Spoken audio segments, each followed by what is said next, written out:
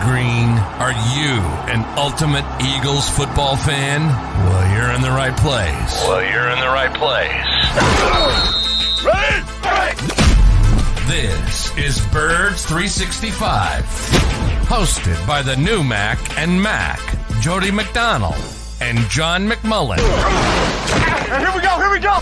Who collectively have covered and talked about more than 50 plus years of Eagles football. Kick off your day with Birds 365. You'll get debate. We love to argue. You'll get the real story from inside the locker room. And you'll hear from some of the great football minds from around the region. You're about to become an Eagles insider. Get in the game. Join Jody Mack and Johnny Mack and join the football community that flocks to Birds 365. Birds 365 starts right now. Welcome to the NFL. Let's go.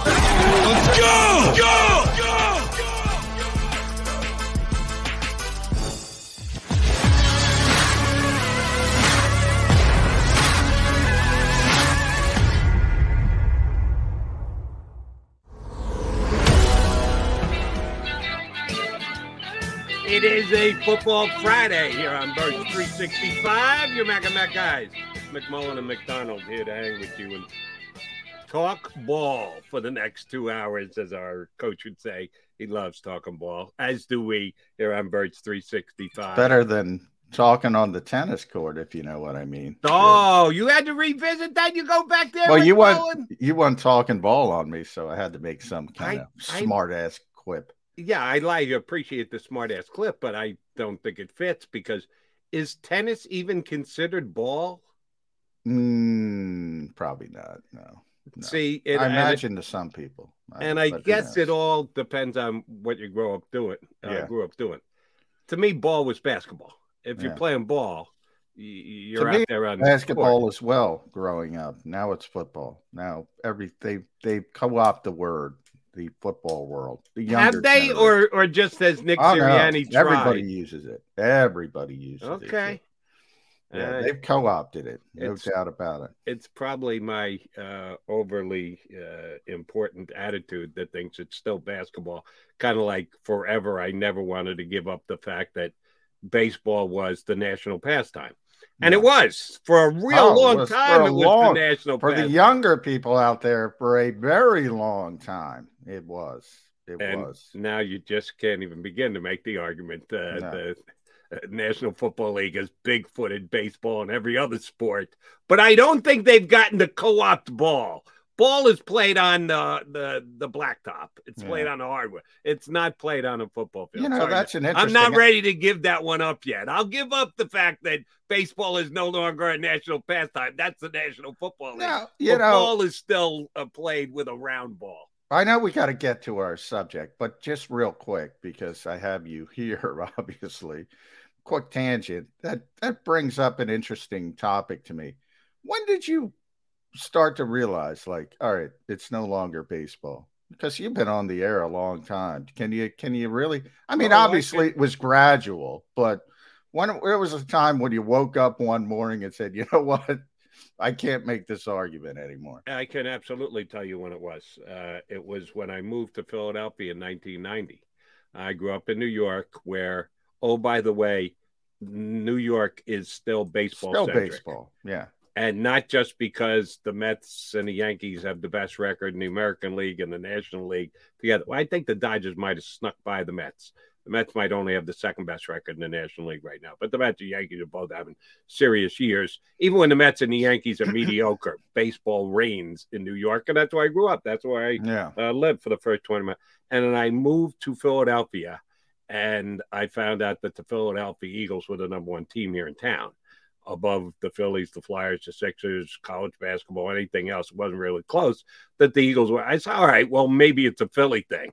But then I started to pay more attention, and I said, damn, it's not just a Philly thing. I thought Philly was maybe isolated. Okay, they're a big football town. Fine. No, what I found out was New York is a big baseball town. Fine. That's the way they look at things. And the rest of the country is kind of lining up with the Eagles fans here in Philadelphia that the National Football League is the biggest thing. You mentioned because, well, New York has the Yankees, which are sort of the team, the Dallas Cowboys of baseball. You either love them or hate them. But when the Giants were good, like how much was the gap closed? Because they were good for a long time. Not. No? New York's a baseball town. Always has been, always will be. It's not really close. Even as you say, the Yankees are the number one team because they're the Yankees. The Mets have a major following in New York. They adopted all the Giants and Dodgers fans that moved out to the West Coast. Baseball still reigns supreme, and at no point has it really gotten close. Same way here with the Eagles in town. When the Phillies went to the World Series back-to-back years and went to the playoffs 5 straight years, do you think it really got close here in town? No, I don't think it got it close, but it closed the gap. I mean, the Phillies were a big deal. I remember walking around town. I never saw so many stinking Phillies jerseys in my life. I mean, everybody in my neighborhood was wearing Phillies jerseys. Now I can't find one. Now I can't find one to save my life. So it does, when you do have success, it closes the gap. But no, it's never been close. New York and Philadelphia are much alike. The only difference is which team is sitting atop. It's football here in Philadelphia. It's baseball in New York. All right. Yes, we are here to talk about the Eagles, and that's talking about the Eagles, the fact that they are far and away, run away, the most important team, most talked about team, most revered team in town. We are coming up on another season. J-Mac, we are at day 18. That's the countdown to the opening of camp, even though you won't be getting grass time on the 18th. You told us yesterday. Now they wait a couple of days before they invite you guys over to check out what they actually are or aren't doing, prepping for the season. And the opening day game is 65 days away. So we're starting to get a little close, starting to feel the countdown when John McMullen goes back to work, not sitting here BSing with me for 2 hours a day. J-Mac, I was doing the prep for the show today, and this kind of fell in my lap and jumped out at me. We are 26 months removed from the 2020 NFL draft. And I remember prepping for the NFL draft. You and I hadn't started with Jacob Media yet. Birds 365 was not a concept yet. But on the air on WIP, talked a lot about the Jalen Hurts pick, second-round pick. How can you take a quarterback? What are they thinking? They just gave Carson Wentz all of it, blah, blah, blah. And I did like the pick. And that was one that I kind of hit on the head because I said, they're drafting him to be their inexpensive backup. And, oh, by the way, he's got some potential, so you got a little safety net going forward. And that's exactly the way it played out.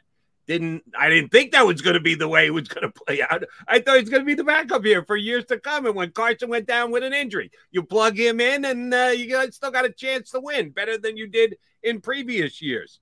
But that 2020 draft, every single player going into this year is kind of sitting on the precipice. And it could either go real good or it could go real bad. Well, not Jalen Reagor, not Jalen Hurts. Both. And go either real on good the or real bad. precipice, Jalen Reagor could be cut by the time the Eagles get to 65 days from now and start the season. You don't think that's real bad? Well, no, that's what I meant. I think the decision's already been made with Jalen Reagor. If he's here, at best, he's the 5th receiver, and you're only keeping him because you're embarrassed that you took him in the first round. That's literally the only question about it. So, in other words, I'm saying there's no precipice. He's already over the precipice, at least in this town. I think, who knows? He might need a change of scenery. He might be one of those guys. He might get a breath of life without the pressure outside Philadelphia, all that kind of stuff. But it ain't happening here. Sort of like Ben Simmons with the Sixers. It ain't happening here. So don't worry about what happens everywhere else. It ain't happening here with Jalen Reagor. That's all I meant I think that part of it's already, you can put the period on it. Right. And the way I said it was either real good or real bad. And real good is not an option. That's what you're saying. Yeah. We've already discounted that. So the only possibility is, does he cling to a roster spot or do they actually suck it up and go, all right, yeah, that's a mistake. And we don't have the roster space to continue to keep him here for wide receiver 5. He's not really a blocker. And the coach loves blocking wide receivers. Yeah, Jalen Reagor could be cut.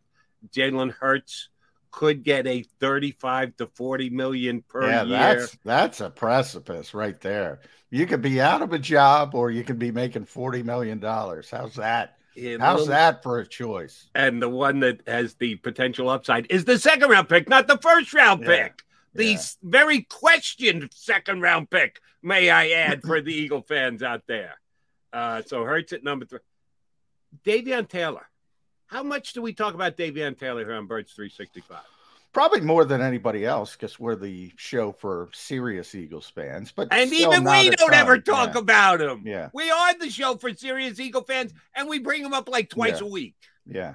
But we do bring him up, and we talk about Davion. And I do think, and I've mentioned a couple times, I wouldn't write Davion off just yet. I think the problem with him, obviously, number one, he's got to stay healthy. He's got to stay on the field. But they really liked what he brought to their defense last season when they kind of threw him into the deep end of the pool. We all know the story. He barely played in high school. He played one game because of his family's faith, and he wasn't allowed to play. Seventh-day Adventist, and had to go to junior college, then transferred to Colorado. Really athletic, but really raw when he got to the Eagles. And, they were having such issues at linebacker early last season with Eric Wilson. We know the story. And at some point, Alex Singleton as well, who's a good player. He's a good football player, Alex Singleton, but he's limited. There's certain things he just can't do because he doesn't have the high-level physical traits. So all of a sudden it became TJ Edwards and Davion Taylor. And from Davion's perspective, they knew TJ could get it from a mental perspective. They knew he was a smart player, instinctive, all that stuff. The questions with him were, is he fast enough? Can he reach that bar? With Davion, it was the opposite. Like they knew, all right, he can play at the NFL level. He can run with everybody. But can he pick up the game at all? And they kind of just said, you know what? We don't have other options, so let's just throw him in the deep end of the pool. And he played well at times. And part of it was just learning on the job. And we always talk about how live reps are important. And you can't, no matter what you do in practice, you can't replicate live reps. And he's a perfect example because he only got better when he got on the field. Like when they're trying to teach him you can only do so much. In the classroom and say, all right, here's the X's, here's the O's. This is what you're supposed to do. You got to get on the field. And he was showing some signs, and then he got hurt. Got hurt twice. But boy, he's athletic. So, that enamors coaches. And we all talk about TJ and Kaiser White and Nakobe Dean. And you're the president of the Nakobe Dean fan club. And look, those three have a much better option, odds, I should say, of playing more. But I wouldn't rule them out. That's one of those where I don't think it's like 2%. I think it's more like 25% that Davion Taylor finds a way to sneak in because he's more athletic than all of them.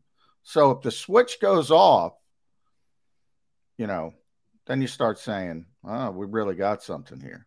Right. And I remember you and I talked about all last year. Ooh, they're warming up to him. They're pushing him in there. They're showing that they've got faith in the athleticism that he brings.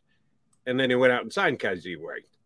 If they really thought he went over a hump last year, I don't know that they bring in a guy like Kaiser White during free agency this year. Well, that's fair, but you also have to put in the injury aspect. Are they concerned because he's always hurt? Or are they concerned because he's not going? I can't really answer that. All I can say is when he was on the field, he kind of splashed at times. And he was really, really more physical than I thought he was going to be. I remember that Denver game where the famed city versus country fumble quote of Darius Slay. Well, go watch that. See, he knocks the football out. Just, that was Davion Taylor. Really physical player. Just really gifted from a physical perspective. But, he was raw. Everybody knew he was raw. He's still raw. And can he turn the corner? Who knows? And the other guy who went right after him was Kayvon Wallace, who the Eagles went out and got. Well, they re-signed their own safety, and then they went out and got Jaquiski Tartt. Again, how much do you read into their evaluation of Kayvon Taylor by the moves that they made during the offseason? Do you think this is a make-or-break year for him?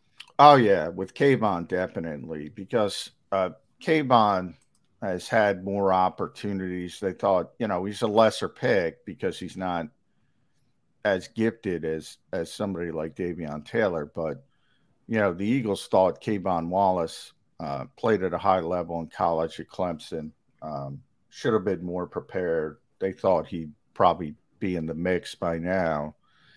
And the fact that they're going out and signing Jaquiski Tartt in mid-June and, bringing Anthony Harris back and crossing their fingers on Marcus Epps. That's not a positive sign for Kayvon Wallace, I would say.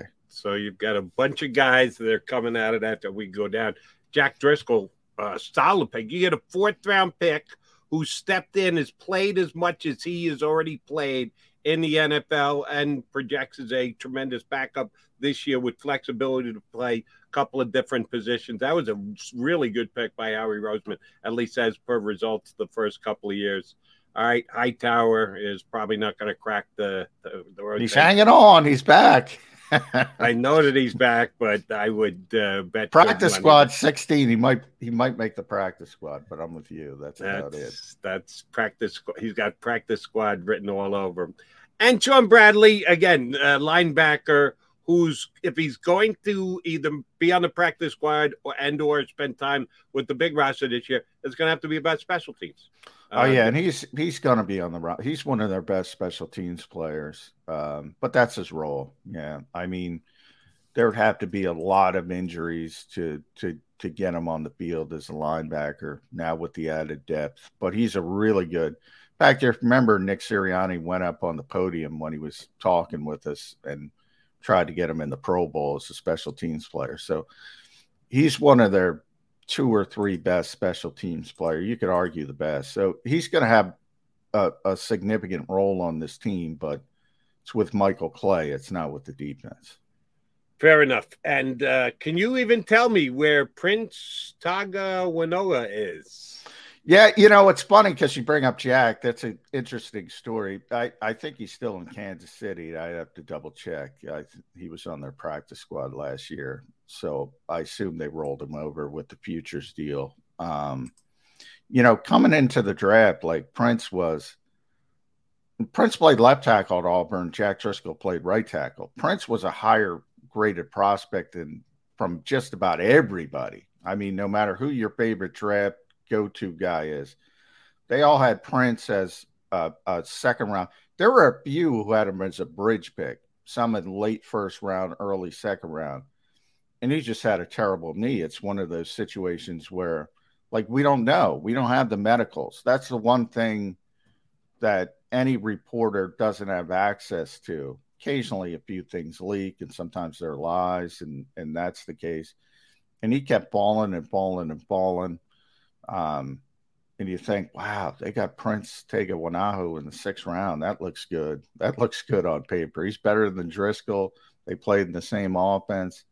But he was hurt, and he's got a knee problem. And it was a nice flyer. I had no problem with that in the 6th round, right? And he's still hanging around. So I have no problem with that pick at the time. Right. So the Eagles 20. It seems like maybe it's because we talk Eagles every single day. Doesn't that seem like about 20 years ago, the 2020 draft? It was only life moves fast, Jody. It was only 26 months ago that we were breaking down that draft and overanalyzing what Howie Roseman did. Well, it's now that we're entering season 3 for these players. Some, like the Prince, have moved on, abdicated their throne, but some are still here fighting for jobs or fighting for $40 million per year contracts. It's funny how things can change so drastically in about a 26-month period. He's John McMullen. I'm Jody McDonald. We got 2 good guests coming your way today. First up, our buddy Les Bowen from NJ.com. And in hour number 2, we'll punch up Eric Edholm NFL insider. We'll talk both Eagles and the entire National Football League with Eric when we get him up. But we expect Les Bowen to join us next here on Birds 365.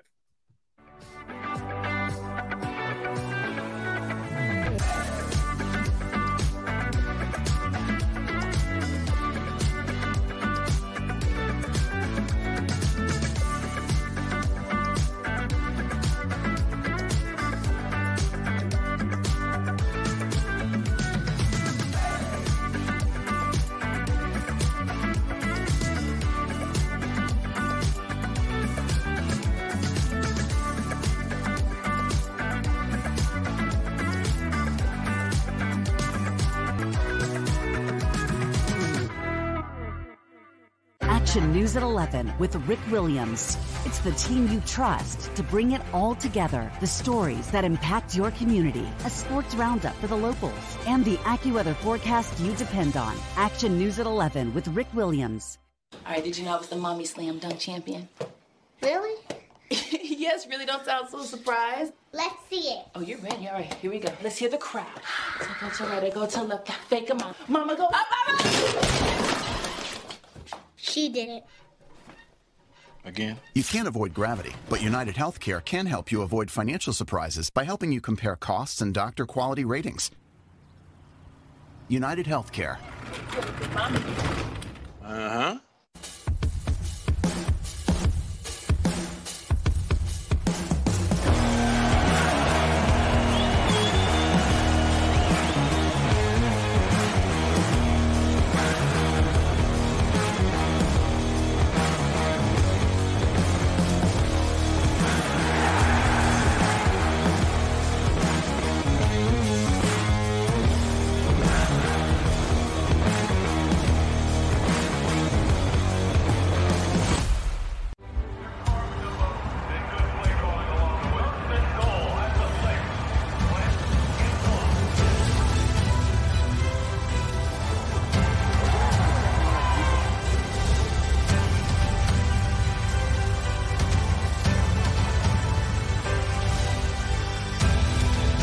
Field of life, First Trust Bank is there for you.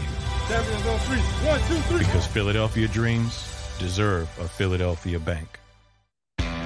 Go for the midnight dares. Go for the game. Go for the hits. Go for the fans. Go for the win. Go to Ocean Casino Resort. Book your trip at theoceanac.com.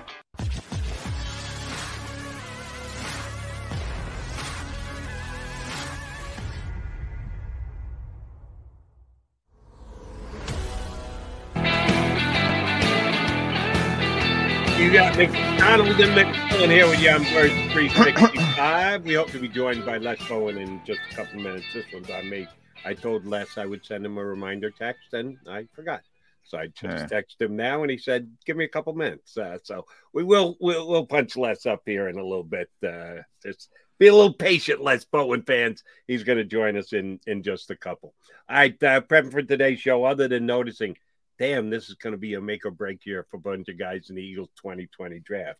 I did go over to Sports Illustrated to see the latest countdown on the best Philadelphia Eagles coming into the 2022 season. And at number 11 here is the old hand Brandon Graham, which everybody loves Brandon Graham, and he's coming back from the major injury, but seems to at least have uber confidence, which Brandon has always had. We got to wait to see him out there on the field, but I would not be surprised if he comes back and is a major contributor for the Eagles this season. Last year of a contract, very motivated. Not that I think motivation is necessary for Brandon. I just think he's a dynamite football player and is very self-motivated. I like your slotting him in at number 11. Tremendous spot to have him. Does that mean my guy Nakobe Dean's going to be in the top 10? I thought maybe he'd be number 11. He's cracking the top 10, huh? Well, like I said, Nakobe's got a chance to be on the list next year, but maybe, if this were, I think CBS, we'll give a hat tip to Jeff Kerr. I don't think Jeff did it, but his cohorts, they put out their top rosters I think Pro Football Focus said the Eagles at what, 7, Jody, Yes. was it? They had the Eagles at number 9. So top 10 roster again. There's a lot of good football players on this team. If they were with the Houston Texans and, Atlanta Falcons, whomever you think are going to be terrible teams, maybe Nakobe would squeak in there. There's a lot of good football players on this team, which is pressure on Jalen Hurts. It looks like Les is having internet issues, so he's in Charlotte. So we'll see. We're efforting to get Les Bowen. Right. And we tried to get him on early in the week. Said, I got to go out of town, but I can hop on Friday. So it's remote, and then there's really remote. John and I are remote, but at least we're right here in town on our devices that we use every day for Birds 365. Les is banking on someone else's Wi-Fi as of right now to be able to jump on the show. So we'll see if we can get him punched up. But Brandon Graham is your number 11 guy. Here's my Brandon Graham question for you, because you like to say Brandon's one of the most underrated Eagles, not in the last 2 years, 5 years, 20 years, ever, which I think is a solid stance to take. Part of what's made Brandon Graham one of the more underrated players of all time for the Eagles is his flexibility. The fact that he can play outside or slide inside, depending on, now he's gone through several different defensive coordinators and different iterations of the Eagles defense. And the Gannon defense is one that he just about got his feet in wet last year before being injured and missing the entire rest of the season. How do you think his flexibility is going to play in the Gannon defense, which we expect to change this year, basically because of the drafting of Jordan Davis, that we think he's going to use varying fronts and do things differently than we saw last year? How does Brandon Graham fit into all of that? It's going to be interesting. The more you play four-man fronts, I think there's more likely of a chance of that happening. The problem is, I think the Eagles are going to play lesser four-man fronts. I think they're going to play four-man fronts, but there's going to be lesser than fans are used to. For years, it's been a primary sort of thing that it's going to be a four-man front. And this year, I think you're going to see more three-man fronts, more five-man fronts, more odd-man fronts in general.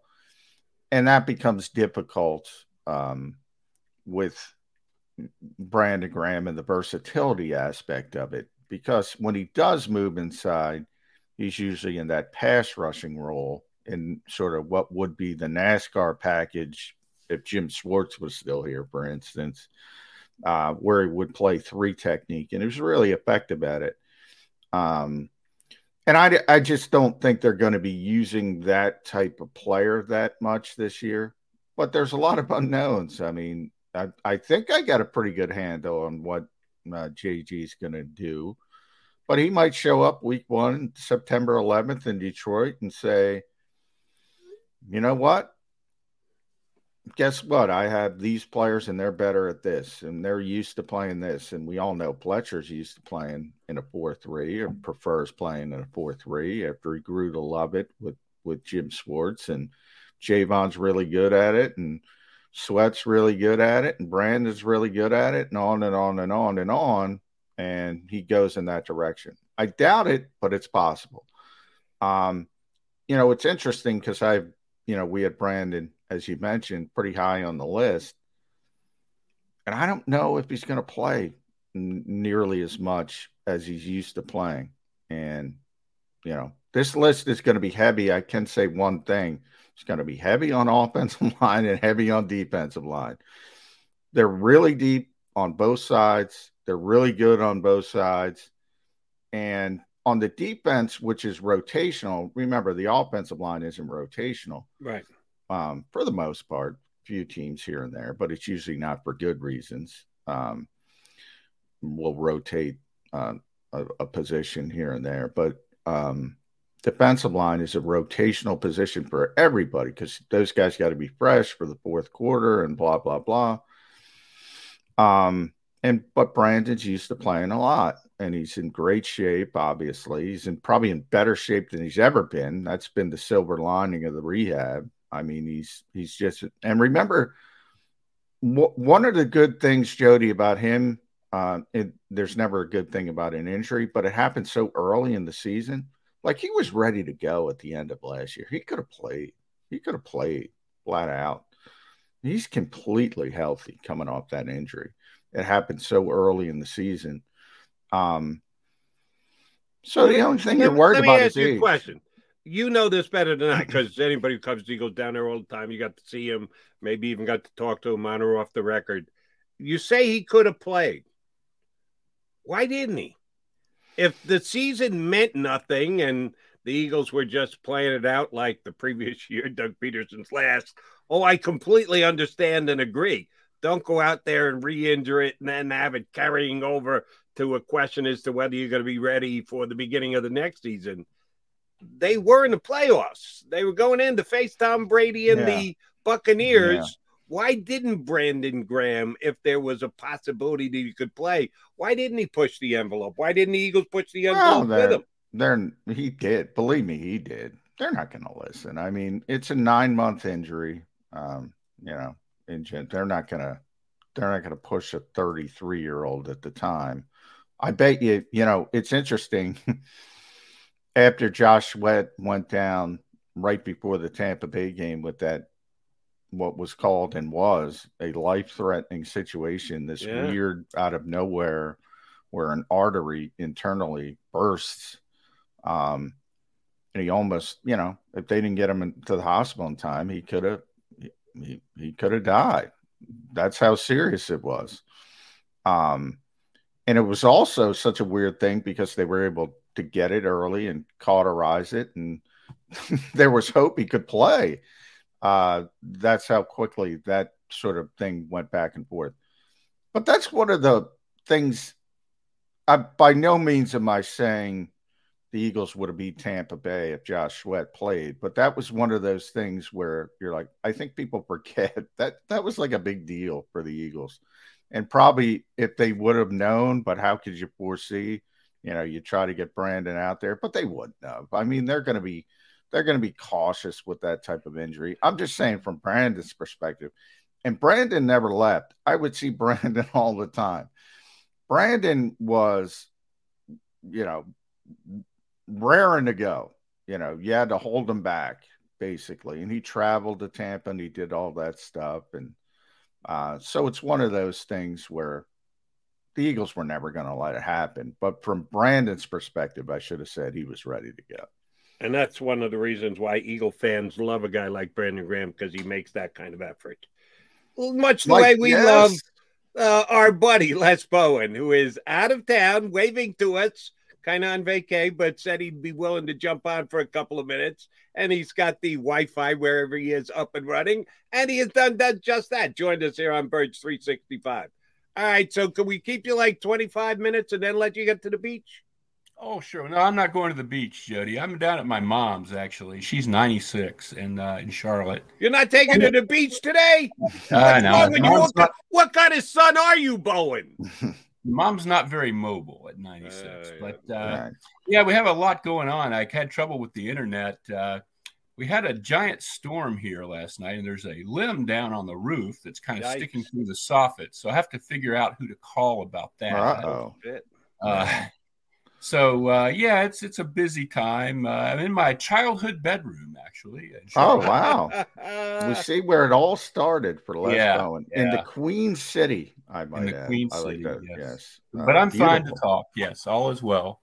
Sorry, the lighting isn't any better, but that's about it. We got you. Fine. Believe me, it's better. If Jody and I had darker lighting, if we could turn it down a little bit, it'd be better. Yes, I we are creeping up on training camp, and I think it's a good time to get Les Bowen because you've been to so many training camps, and on NJ.com, I didn't realize this was the 10th anniversary of the Eagles moving from Lehigh to back to the NovaCare complex. So I want to get into that. Anniversary of the last time they were at Lehigh. before that, though, I saw you brought up the Dream Team stuff when Miles kind of made his comment about we feel like an all-star team. And you were there for Vince Young and the Dream Team. You know, I've always thought, and I was not covering the team at that time, I always thought that was from the outside looking in. I was in Minneapolis. I always thought that was overblown. What did you think going through that, Les?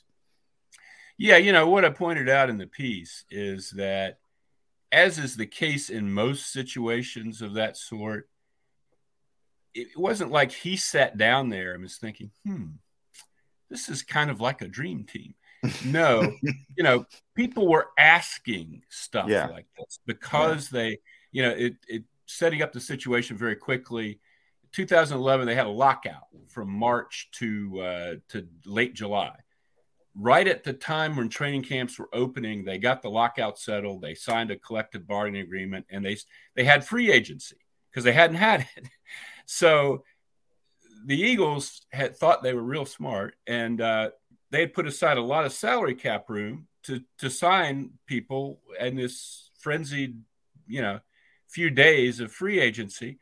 And so they started signing people, and every day there were one or two news conferences, you know, Nnamdi, you know, it was chaos. And so naturally, a lot of the questions started to be about, you know, wow, this is something that Eagles have really put together quite a group here. What do you think of that? You know, so yeah, he was led into saying that.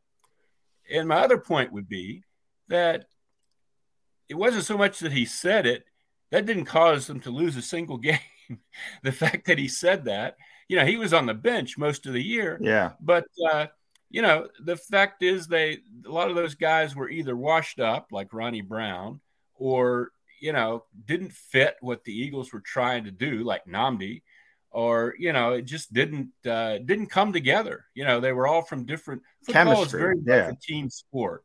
It's not like baseball where you just get 9 guys together and play, you know, and they just didn't ever.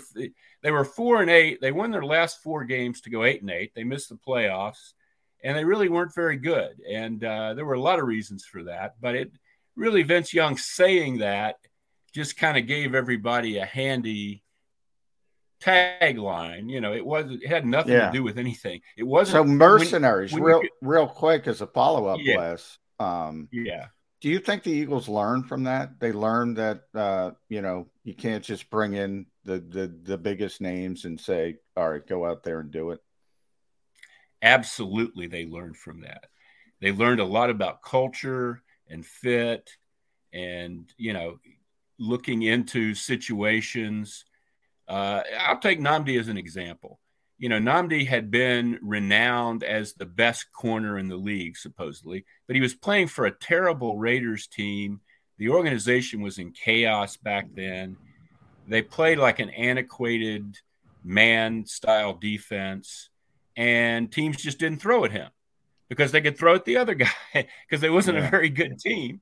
So he played man defense, and nobody ever threw at him, and he was the best corner in the league. Well, he got to Philadelphia. Well, for one thing, his defensive coordinator was Juan Castillo, the offensive line coach, who kept talking about using him in a Rod Woodson type manner when he meant Darren Woodson, you know, the other Woodson.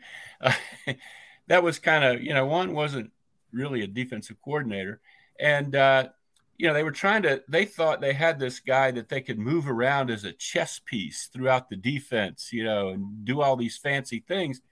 And Nnamdi was a real smart guy, but he had never done any of that stuff. And he had no idea what they were trying to, you know, it just didn't work. His personality didn't work. We all know the story about eating lunch in the car. You know, he was kind of an intellectual guy who was toward the end of his career and wasn't really interested in, you know, the young dudes and their music and so forth. And it was all a mess. Nobody will ever do anything like that again. You probably won't see a situation like that again, for one thing. Go ahead, Les. I'm sorry.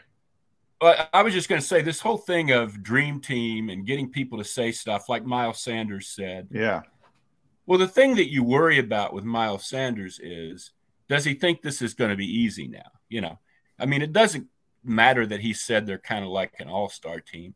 What matters is what his mindset is in saying that. If he thinks they don't have to work hard now, or that, you know, they've proved something by having a good offseason on paper, that's a problem. But I doubt very seriously that's the case. I think he's just enthusing over the fact that they've gotten some players to come in, you know. And this business of getting guys to say stuff. Jody, I know you've worked a lot in New York. When I used to cover hockey, I was there the day that they got Mark Messier to guarantee that they would beat the Devils in Game 7 in 1994. And he was kind of cajoled into it. And once he did that and they won, for years in any kind of hockey playoff series, some schmuck would ask a guy to guarantee that his team was going to win. It was crap every time. The guy has no way of Messier had no way of guaranteeing that win. You know, but it's when they went out and won, it helped to make his legacy. Absolutely. If you want to go there, if then you get the deal done, you're forever remembered as the guy who gets. Right. So there's the upside and there's the downside. But it's all silliness, you know. I mean, and I don't think Miles Sanders, you know, if he becomes the tagline to a terrible season, that's, you know, that's on him for not being smart enough to avoid saying something like that. But does it mean anything to me? No. The difference between this and the Dream Team was a big difference is Miles is going to be a contributor this year. Vince Young was the backup quarterback. Vince Young wasn't going to go out and help to make it a Dream Team. He was only going to get to observe it from the sidelines. Oh, Miles is going to have something to say about how good the season is or isn't for the Eagles. What was a more concerning statement from Miles last week was he expects more touches. That he thinks he should get his hands on the ball more than he did last year. Well, Miles' first thing would be stay on the field and you might get more touches. Can't get touches when you're not activated for the game, Miles. But I'm actually more concerned with that than I am about the all-star comment, because if he doesn't get the touches that he thinks he should get, and oh, by the way, we think the Eagles are going to run the ball less, which means less touches for the Eagles' number one running back, then what is his attitude going to be like? That's a good question, because this is a contract year for him, you know. Yeah. And I'm sure he wants more touches. They haven't re-signed him, and, you know, he's got to prove it to the rest of the league this year. We've had I think I've talked about this on your show before, with Miles. When Deuce Staley was here for a couple years there, we would go through a whole big thing every summer where Deuce would talk about, I think Miles is ready to be a real, you know, franchise back, a number one, you know, carry the mail kind of guy. And every year Miles would get hurt, and, you know, that wouldn't quite happen. Even in his best years, he hasn't been that guy. I don't really know where we are with. There's a lot of talk about Kenny Gainwell. I didn't see that much from Kenny Gainwell last season. Neither did I. I don't know where that comes from, Les. I don't see a number one back with Kenny Gainwell. I see a third down back. I see a hurry up back, and I think he could be really good in that role. But when you talk about bell cows, and by the way, they barely exist anymore. I bring this up on the show all the time. There were 2 1,250-yard rushers in the entire NFL last season, in the entire league, and they played 17 games for the first time, Les. It was Jonathan Taylor, Nick Chubb. Now, Derrick Henry got injured, so that played into it. But there aren't many of those guys. And I don't think either of those guys played in the Super Bowl. No. Well, that too. You know, I just don't think you win that way, and the Eagles won't win that way. Miles's best chance to get a lot of touches is to go back to where he was when he came into the league as a pass catcher. You know, not primarily a pass, but be good at it, be able to get yards, you know, after you catch the ball and things like that, and to catch the ball, not drop it, you know, which is something he's struggled with the last few seasons. You know, I think that's a big part of being the running back here. And we'll see about Miles. I don't know what his future is. I don't know what their plans are. But you're right. They're a passing. I mean, you look at the weapons they have with Dallas Goedert and Devontae Smith and A.J. Brown. That's where the offense is going to be. Anybody else is going to have to make a role for themselves. Now, Les, if we hit week 8, say, mid-season, thanks NFL, there is no such thing as a mid-season anymore. But yeah, we're in that range, and the Eagles have the same offense as they did at the end of last year, which means it's very effective, but it's more run first, as you just mentioned, with A.J. Brown here now, with Devontae Smith and Dallas Goedert. Is that a bad sign, even if they're winning games for Jalen Hurts? Depends on how many games they're winning and whether it's the defense, whether they're winning games 9-8 or something. I mean, if they're 12-5, and that makes it a tough thing to go out and get another quarterback or, say that you're going to do something different there. But the money, if you start talking extension, if Nicole Lynn, Jalen Hurts' agent, goes in and says, hey, we're 12-5, we want a playoff game. He's up for an extension. We want $40 million. But the Eagles know this is a run-first team. We can't even get the ball to A.J. Brown, Devontae Smith, Dallas Goedert. That would be a huge problem. I mean, if we put it in those terms, you're paying those guys. So you better have a quarterback that can get them the ball first. It's hard to envision the scenario we're talking about. I mean, I think if they win, they're going to be rolling up the passing yards. Yeah.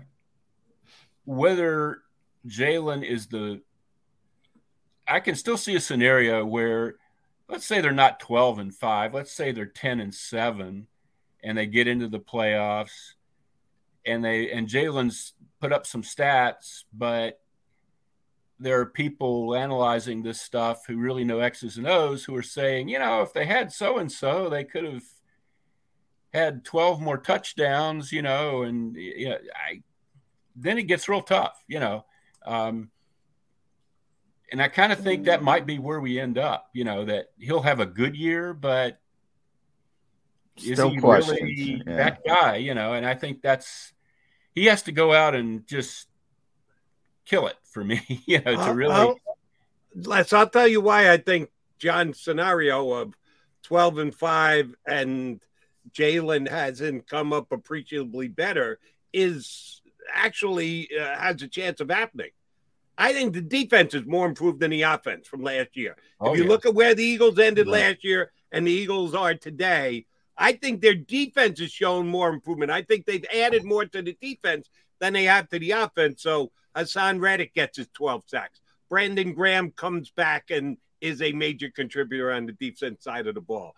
My guy, Nakobe Dean, grabs the middle linebacker position and is everything that he was last year at Georgia. Kazir White is a nice addition to the linebackers. James Bradbury is better than Steven Nelson was. Yeah, if they won 9 games with that defense last year, why couldn't they win 12 with this defense this year? And all the quarterback has to do is make a play with his legs every once in a while and hand the ball off, and they win 12 games. I think that's actually got a chance of happening. It does. You're right. I mean, I want to see the defense. We're projecting an awful lot of improvement. They have fortified it. They are depending on some young guys. You don't know what rookies are really going to do. But, it should be a better defense. The problem is it really was a bad defense last year. I think it kind of they beat some bad teams, but the defense, when it saw a good team, I mean, they were down 31-7 at the end of the third quarter of that playoff game against Tom Brady. I mean, there's a lot of improvement from there to being really, really, really good. I mean, but I see your point, and that's certainly possible. Les, thanks for fighting through it. Last one from me, at Les Bowen on Twitter. Read him at nj.com. In Rita's latest speech, which talks about 10 years since the last, the last training camp at Lehigh was 10 years ago. How have things changed? Kind of take us through that. And obviously, there's certain fans that are allowed in, not during the pandemic, but now we're pre-pandemic, post-pandemic, but a very select few. Then again, I mean, you can't do much in training camp like you used to do back in the day. So there wouldn't be a lot of time anyway. Lehigh wouldn't be Lehigh if they were still doing it. It would be something. It'd be better than what for the fans than what they do now. But it wouldn't be. I was thinking about that as I was writing about how 15 years ago, 12 years ago, we would stake out this parking lot, these hilltop dorms at Lehigh, and we had no idea that what we were doing would seem quaint or anachronistic, so quickly. It really, the league is never going back to that, to, kids carrying TVs in for $20 million players that are going to live in dorm rooms for 2.5 weeks. That's gone. I mean, and you're right. That kind of camp is gone. The hitting, the two-a-days, all that stuff is gone forever because they have expanded the season, because injuries are such a huge thing. The more money you spend on players, the less you want to see them, snap an ACL, in August. It's a very different experience for everybody now. We're a lot farther away from the action and from access. Access was much more immediate at Lehigh. There were more opportunities to talk to people. You heard coaches yelling at players, sometimes obscenely. I remember I was flashing back to something Jim Washburn used to say that would probably get him suspended from the NFL. And, he'd have to talk to the HR people for a good while now if he ever said that on a football field again.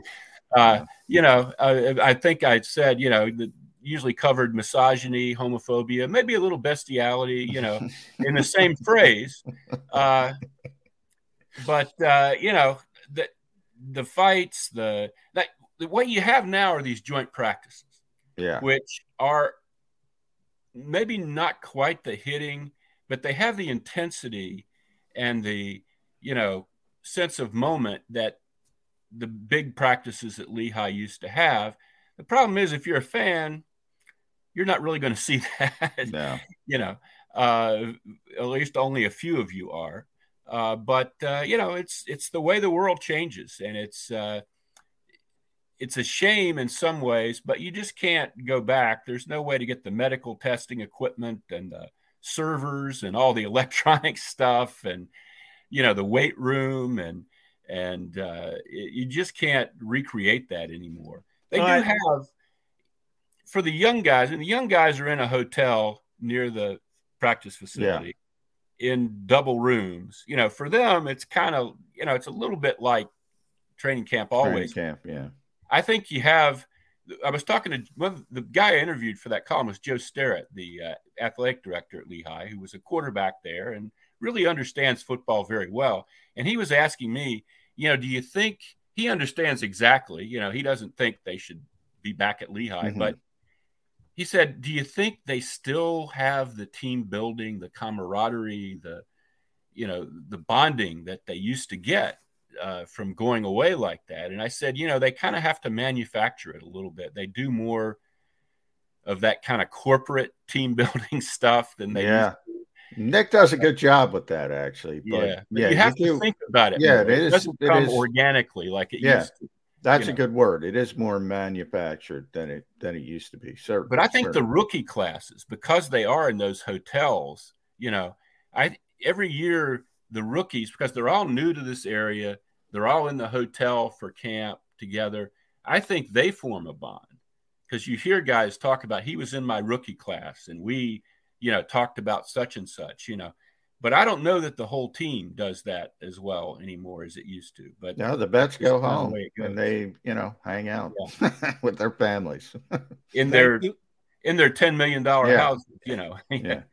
Thank you, Les. You went right to my last question, and I didn't have to ask it. The one thing that does scare me is the loss of camaraderie. Yeah, I know we talk about the fans all the time. Could go and you could stay, and I really do feel badly for the fans, but what really matters is what happens on the field. And I did enough shows from camps, and they get us a couple players to come over, and they seemed to mean it when they said that, yes, camaraderie is built and that it is a unification of the guys when they spend time together in a dorm. Yeah, the food sucks, but everything, and that was back then. Now the food is great. It's specifically fit to keep the players both fed and nutritionized and everything else. So it has changed a great deal. But I do think they miss that aspect. But I'll also agree with John. I think Sirianni realizes that, and he's done his best to try and create it, even though it's not as natural as it used to be. Les, we appreciate you fighting through all the internet issues. Now go fix the roof. Good luck with that. Yeah, I got to figure out how to get this tree out of Mom's roof. I got down here yesterday afternoon, and the world comes to an end. I would send you to Flynn Tree Services, Les, but they're a sponsor of our show. I don't think they'd go down. They might not want to come down 95. I don't know if I can get them to go to a little bit out of the radius where they're fixing roofs these days. Les, good stuff. Thanks for coming on. We'll get you back on before the season starts. Les Bowen, NJ.com, here with us on Birds 365. And again, the difference between what John does and what I do when we're not here on Birds 365. He's an Eagles reporter. I'm an Eagles commentator. I react to what's going on. But I've done how many shows from Lehigh over X amount of years leading up to it, and I always would get players on. The Eagles would be good enough to get players over to us. And, yeah, they would say they'd complain about being at Lehigh and the practices and the dorms and everything else. But they say, yeah, but my bro. And they would really enjoy the time that they spent with their teammates. And they did believe that it was a bonding experience and brought them closer together and gave them some community and continuity going into a season. We're never getting that back again, John. No. There are still a few teams that go away, but very few. And it gets trickles down more and more. Pittsburgh, I believe, still. Dallas goes out to California. Cowboys go across the country to do it. For some reason, doesn't make any sense because they have one of the best facilities in the NFL. It makes no sense. Green Bay, Green Bay brought it in-house. They were at their college for like 50 years. The Vikings, who I used to go to stinking Mankato State every year. God, that was awful, going 160, going down. Anybody who's gone down 169 in Minnesota knows the pain I'm talking about. But, Les brings up, it was true, man. You'd have kids, star players riding bikes to the dorm, kids, hauling in air conditioning. Can you imagine the window air conditioning units? Because there's no air condition back then.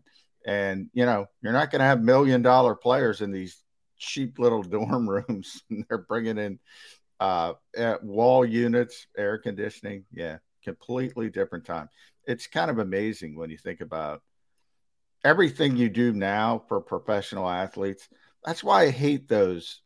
And I say it all the time, Jody. I can't stand the people with the made-up time machine and criticize a different generation of players. So-and-so couldn't play with this level of athletes.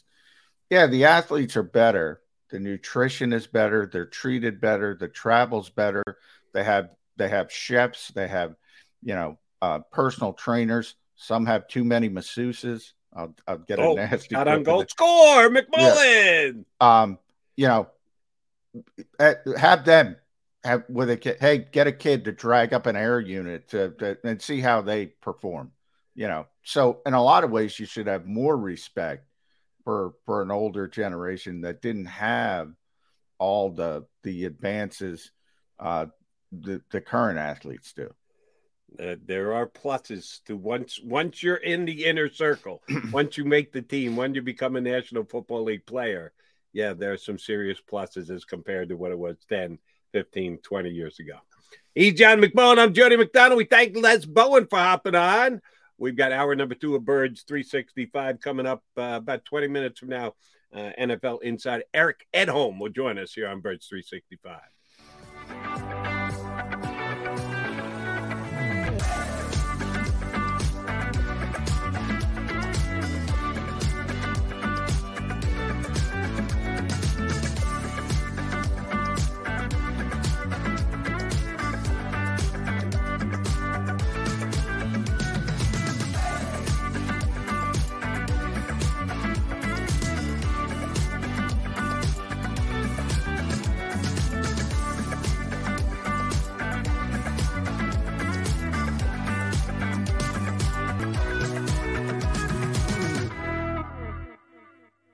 News at 11 with Our bodies come in different shapes and sizes, so doesn't it make sense that our weight loss plans should too? That's the beauty of Noom. They build a personal plan that factors in dietary restrictions, medical issues, and other personal needs so your plan works for you. Noom doesn't restrict or shame when you want to treat yourself. Their flexible program focuses on progress instead of perfection. You don't have to give up carbs or anything. And with their daily lessons, you can learn something new about your food choices every day. After just a few days of using the app, I learned how to recognize cues for overeating and how to choose the right foods to feel full. Stay focused on what's important to you with Noom's psychology and biology-based approach. Sign up for your trial today at Noom.com. That's Noom.com. And check out Noom's first ever cookbook, The Noom Kitchen, for 100 healthy and delicious recipes to promote better living. Available to buy now wherever books are sold.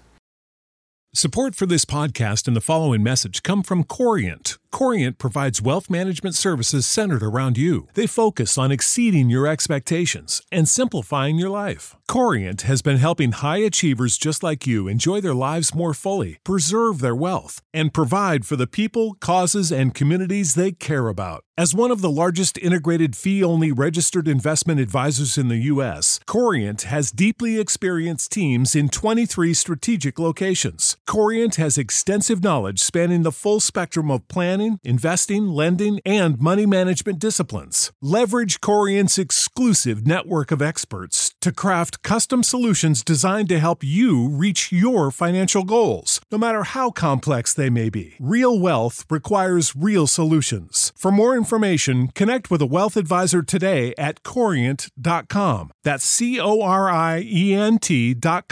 Corient.com. Rick Williams. It's the team you trust to bring it all together. The stories that impact your community. A sports roundup for the locals.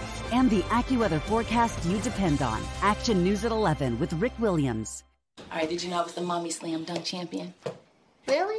Yes, really don't sound so surprised. Let's see it. Oh, you're ready. All right, here we go. Let's hear the crowd. So go to right, I go to left, fake a mom. Mama go up. She did it. Again? You can't avoid gravity, but United Healthcare can help you avoid financial surprises by helping you compare costs and doctor quality ratings. United Healthcare. Uh-huh.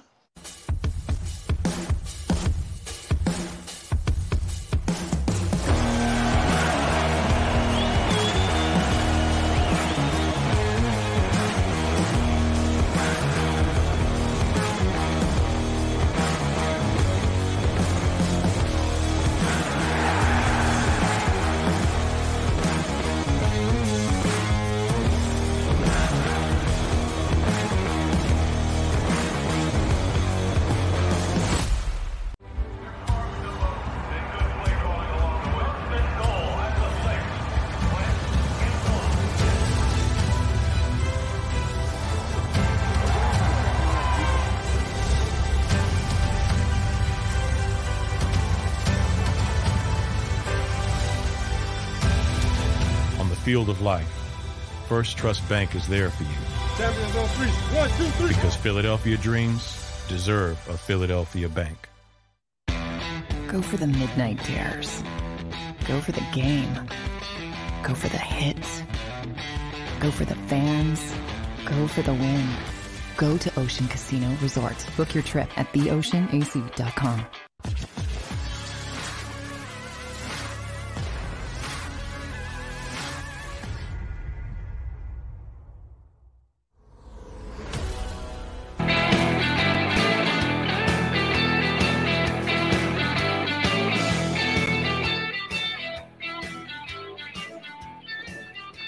right, Mag guys, here on Birds 365. Sorry about that. Just needed to refresh my coffee. No, I'm sorry about it. I would have jumped in, but I was reading something. No, I just need to get a little bit more coffee. No, that's on me, Jim. No, it's on me. Yeah, I got to get back in time. All right, we got Eric at home going to join us about 15, 18 minutes from now. Do want to retouch on something we started the show with the 2020 draft and the derivations of the different guys that they had, and what may or may not the future hold for them. The top two guys being a guy who could get we don't know, $35 to $40 million contract extension. So if you're thinking 4 years, north of $150 million. And the guy was actually selected in front of him being an ex-Eagle within the day. First game is 65 days from now. That maybe 60 days from now, Jalen Reagor finds out that his services are no longer needed for the Philadelphia Eagles. We've been kicking this around since Birds 365 started because Jalen Reagor is, let's be honest, struggled since he became a Philadelphia Eagle, hasn't lived up to his draft status or anything else. They going to have nerve enough to cut him, John? It's a good question. I think he'll have to earn a spot on the team. I think they would be. I think they'd prefer to trade him, obviously. I do think, they need a returner, so they don't have an obvious replacement if Jalen Reagor can't do it. We kind of saw last season. They started last season with Quez Watkins as the kick returner. He was not good at it, just not physical enough. So they kind of gone away from that. As Boston Scott can do it, but there's no sort of burst or anything. There's no big play a part of it. Then you talk about the punts. Greg Ward, same. I mean, Greg can do it. Greg is very sure-handed. Greg's not going to turn the football over, but there's no explosiveness to it. And that's why they made the ship last year. But he's going to have to earn that job. And then it would be a very bad scenario for the Eagles. But the only way Jalen Reagor is going to play as a receiver is if guys get hurt. I mean, that's it. And that's not going to be a good situation for the Eagles if A.J. Brown goes down or DeVonta Smith goes down. And even Quez Watkins, and we talked about Quez and Zach and with Chris Franklin, and I thought that was an interesting point. Eagles fans should hope to see more Zach Pascal than Quez Watkins because that'll indicate they're winning games, bottom line, because they'll be running the ball late. I thought that was a good point Chris made. There's just no role for him at receiver. Can we see him beating out Quez Watkins as the so-called wide receiver 3? I can't. So if he doesn't seize that return job, and I mean both kick returner and punt returner, you got to cut him if you can't trade him. You got to just say, raise your hand and say, we missed on this one. You take a little bit of a salary cap hit, but this team's been willing. They've shown with Carson. That's nonsense anymore. They can't use that as an excuse anymore. After they showed what they were willing to do with Carson Wentz. Right. And even Fletcher Cox is still on the team. The dead money that they did just to reset his contract. They can't say stuff like that anymore. So if you're talking, I forget the number, I'll look it up. But 2 and change, I think. 2 and change, yeah, 2 and change. Come on. You can't blow that smoke anymore if you've shown what you're willing to do. So if you can't trade him, if he doesn't show he deserves to be the returner on this team, you got to cut him. You have to. Couple of things. I agree with you about the money aspect of it. That it's a non-defense defense. Oh, we don't want to just see the money go to waste. You wasted a whole bunch of money over the last couple of years. Don't tell me that you're going to be losing sleep over Jalen Reagor eating up some of your dead cap money. It's more of an ego thing. Oh, and sure. I think that has gotten less with Howie over the years. It hasn't completely evaporated. I do believe that the Eagles, both in putting together their roster and some influence as far as playing time goes. The front office getting into the ear, if not twisting the arm of the head coach as to who needs to be on the field. I think we still see evidence of that. So those who want to give Howie a complete pass for that, sorry, I'm going to disagree. I think he and his front office, mostly him, do have some pull and some say and do protect their draft picks. So if they were to move away from Jalen Reagor after 2 years, it would go a long way to me to show how he is going about this the way that you're supposed to as a general manager. Cold-hearted, best player. What have you done? What have you shown? Your draft status becomes irrelevant after 2 years. And if you're good enough, you play. If you're just good enough, you make the team. If you're not good enough, you're gone. And I think and by the way, from the ego perspective, and you're right, Jody, that's a big thing. I talk about it all the time with NFL GMs. They don't like to admit mistakes on first round picks specifically, because they get judged on that. You know, you can talk about all the hits in the 6th round and the 4th round, and you know, people say, "Oh, that's great," but they don't judge you on that. They judge you on Andre Dillard. I talk about the Eagles found a franchise left tackle. They just went about it a weird way, and they're still talking about Andre Dillard. Well, Andre Dillard's not this. Well, who cares? You got Jordan Mailata, right? And maybe you can spin something off.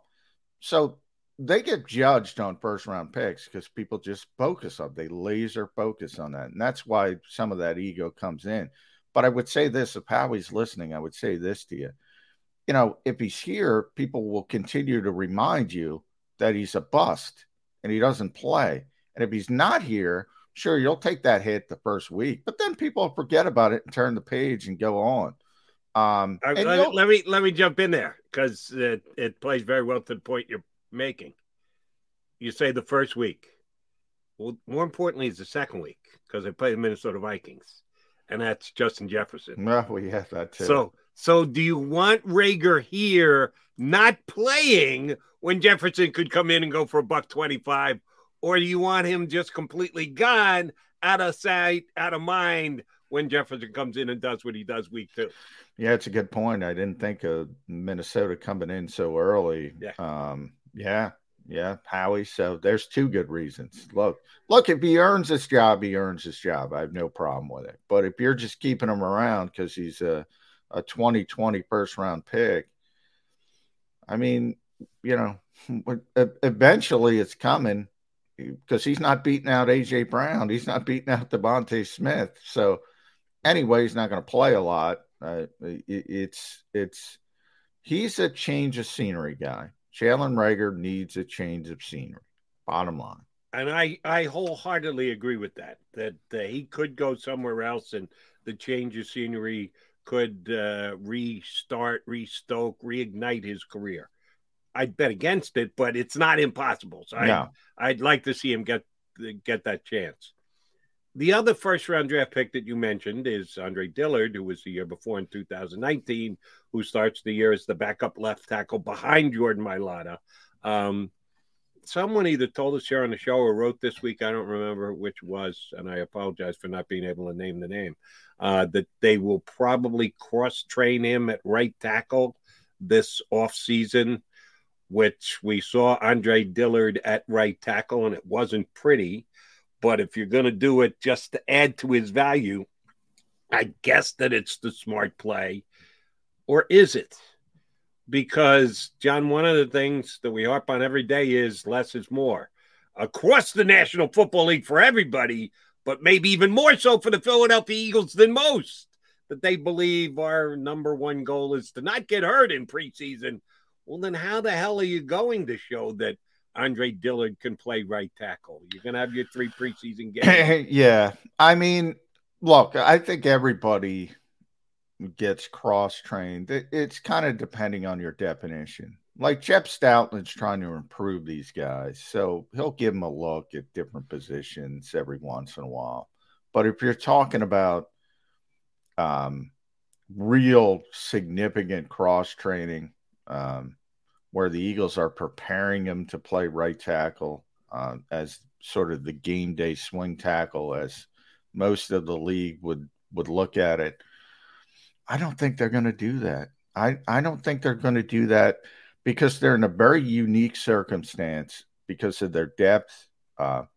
Look, if Lane Johnson goes down, right, Jack Driscoll's playing right tackle. Yep. He's playing right tackle. If Jack Driscoll wins the right guard job, then Jack Driscoll's probably still playing right tackle because you insert Isaac Seumalo and kick Jack Driscoll outside. And if Isaac was hurt, then you might even kick Jordan Mailata to the right tackle, as they did last year, because he's very comfortable doing it, and insert Andre Dillard at left tackle. You got to get down to like the 4th or 5th level before you even start talking about Andre Dillard at right tackle. So if I'm the Eagles, I'm like, well, what's the point? Let's let the guy get better at left tackle, get better at left tackle, get better at left tackle. That's where the value he has right now as a trade chip comes from being a left tackle. And he played last year at left tackle and was okay and was solid. Not great, but not bad. A lot of poor left tackles in this league. I can't envision a scenario where he would play right tackle. So why are you going to waste your time would be my question. And you see, you've taken it step by step, which makes a lot of sense. And oh, by the way, I agree with all of your steps. And for me, it is, what are you going to get on tape? Because you're doing it because you think you're going to be able to sell. Howie Roseman's going to get on the phone with the general manager of a National Football League team and go, oh, by the way, have you seen him right tackle in your stinking practices? For he might in an exhibition game? Yeah. Are they really going to be able to sell that to another team? Oh, he's your left tackle. And if you really run into an issue, he can move over to right tackle. Nobody's buying that. The general manager is going to go on his computer and he's going to punch up a tape, and the tape's going to be when he actually played right tackle in games for the Philadelphia Eagles. And he was getting beat like a rented mule. That's not going to add any to the value of Andre Dillard. I could already see it happening because let's be honest. I mean, Jordan and Lane aren't playing in preseason games. So, yeah, he might get some reps at right tackle in a preseason game. Somebody's got to play, They probably don't even want Driscoll taking a lot of snaps in preseason games. Somebody's got to play, so he might get some snaps, and they might try to show off to some people. But I don't think that's the same as meaningful cross training. So I'll try to cut that off at the pass because I know fans will say, "Oh, Andre's playing right tackle. McMullen said he's not cross training." No, what I'm saying is meaningful, and the Eagles are not going to prepare him to play at right tackle because, I can't even imagine how they would get there. Now, unlike Jalen Reagor, he is the number one, the top reserve left tackle. And we all think of Jordan Mailata as a monster in a wall and one that doesn't come down, but he could twist his knee and be out just as easy as anybody else on that offensive line. So you need last year he hurt his knee, was out for a while, and he's had some back problems as well. So, I mean, the depth on the Eagles offensive line is it's impressive, and it's usually been needed at times, and that includes Jordan. So unlike his fellow first-round draft pick Jalen Reagor, there's a roster spot for Andre Dillard. It could end up being he gets no snaps for the entire year. He could be here all 17 weeks, and if Mailata doesn't get hurt, he might not see the field, but he's going to be dressed. He's going to be on the sideline every single week. That's not the given for Jalen Reagor. That he's not, okay, well, if he doesn't play that much, but he'll be that. No, not necessarily. He could be elsewhere. He could be gone. He could be cut. Dillard is not going to get cut. No. Dillard is either going to be traded or he's going to be here as the backup left tackle. Now, the Eagles value Andre Dillard. And like I said, there aren't 32 better starting left tackles in the world. So, I mean, they know that he's going to be starting somewhere at left tackle in this league next year. Can't tell you where. And we'll see. They don't have a chance to sink or swim. But yeah, they still know he has value. They saw it last year. He was very effective when he was forced into action and playing. And by the way, Andre's in tremendous shape. One of the things, and this happens with a lot of players, a lot of college players, and he just wasn't strong enough. I mean, he really, if you go back to when he was forced to play early, he struggled. His two biggest struggles were against Robert Quinn and Everson Griffin, two really experienced, really good pass rushers who've done it all, seen it all, and they just figured out right away that this kid's not strong enough. So if you watch those games, they just bull rushed him and put him on skates right back into the lap of the quarterback. He's gotten stronger. He understood it. And we'll see. We'll see if he's ever to the point where that's not going to be a deficiency, because he can do everything else athletically, mirror people. He can do all that stuff. Is he strong enough to hold up against those really, really smart pass rushers who've got, as they call it in the NFL, old man strength? I don't know. And John has always been a bigger defender of Dillard than I have, but I will cut him this kind of slack. He always gets compared to Mailata. He just stands there next to Mailata and you go, oh, okay, there's the big, strong guy, and there's the guy who's got to get more quality time in the weight room. It's not like he's a little weakling. He's just not as big as the guy. No, it's always funny when same thing with Greg Ward. When you call Greg Ward slow, he's not slow for a normal human being. He's slow for an NFL receiver. When I say Andre Dillard needs to get stronger, he's stronger than 98% of you. He's not strong for an NFL left tackle. That's what I mean. Understood. All right, John McMullen, Jody McDonald.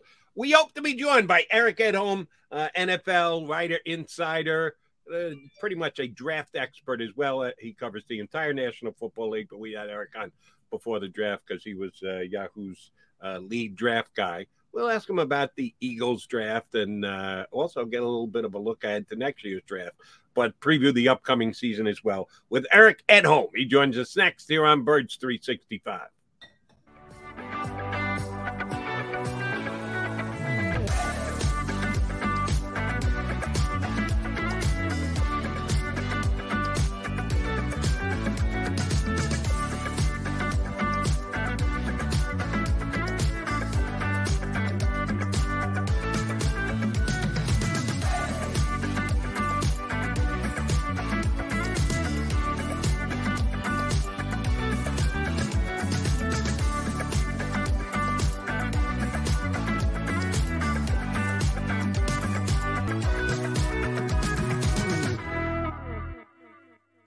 News at 11 with Rick Williams. It's the team you trust to bring it all together. The stories that impact your community, a sports roundup for the locals, and the AccuWeather forecast you depend on. Action News at 11 with Rick Williams.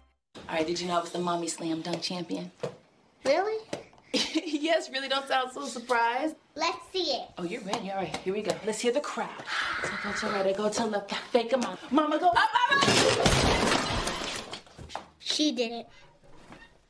Again? You can't avoid gravity, but United Healthcare can help you avoid financial surprises by helping you compare costs and doctor quality ratings. United Healthcare.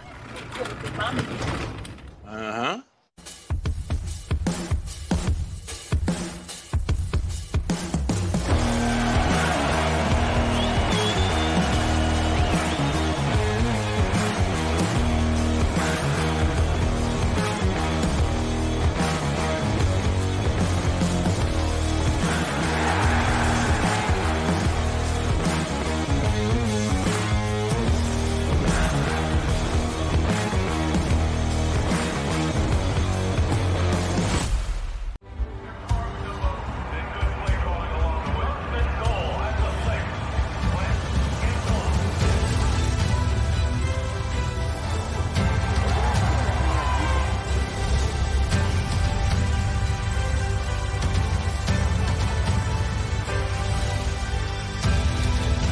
Field of life, First Trust Bank is there for you.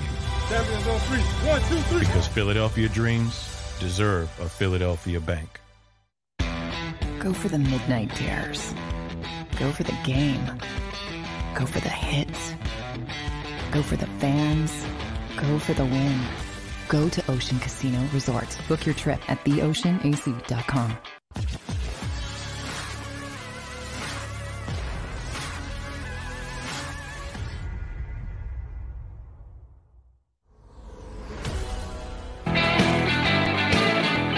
You got your Mega Mac guys, McMullen and McDonald.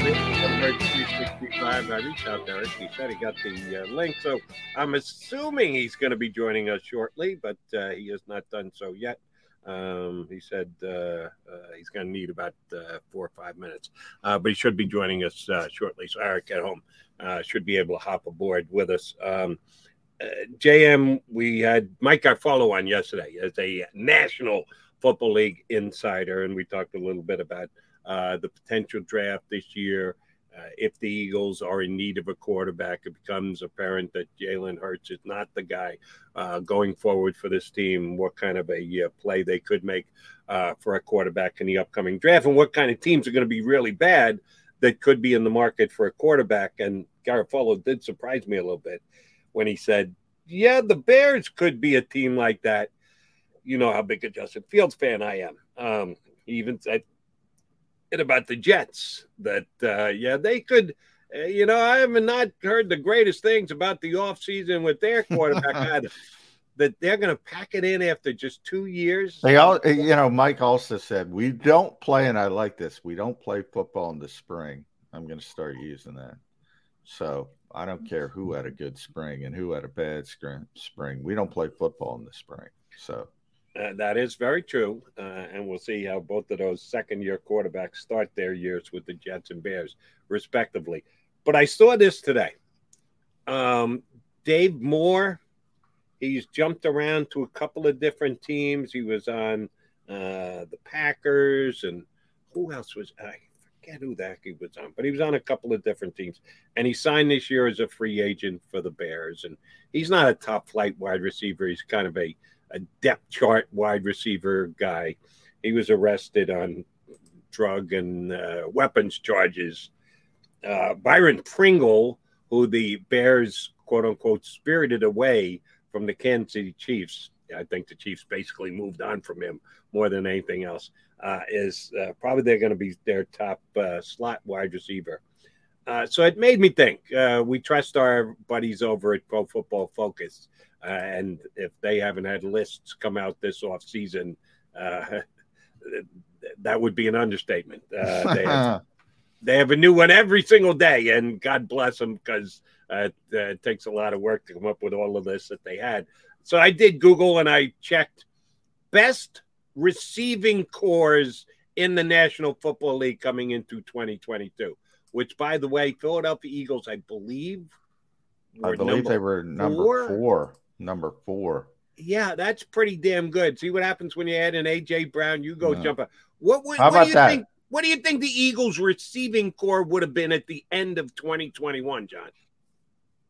22, only because of Devontae Smith. Somewhere in the lower, somewhere in the early 20s. Previous to Devontae would have been 32, maybe. would have been in the conversation. Detroit's really bad. Chicago's really bad. But yeah, it's funny. This team hasn't had a 1,000-yard receiver, I think, since Jeremy Maclin. At receiver, Zach Ertz at tight end they had, but at receiver, it's been since Maclin. And think about that, Jody. In this era, you can't find 1,000. They're giving out 1,000-yard receivers.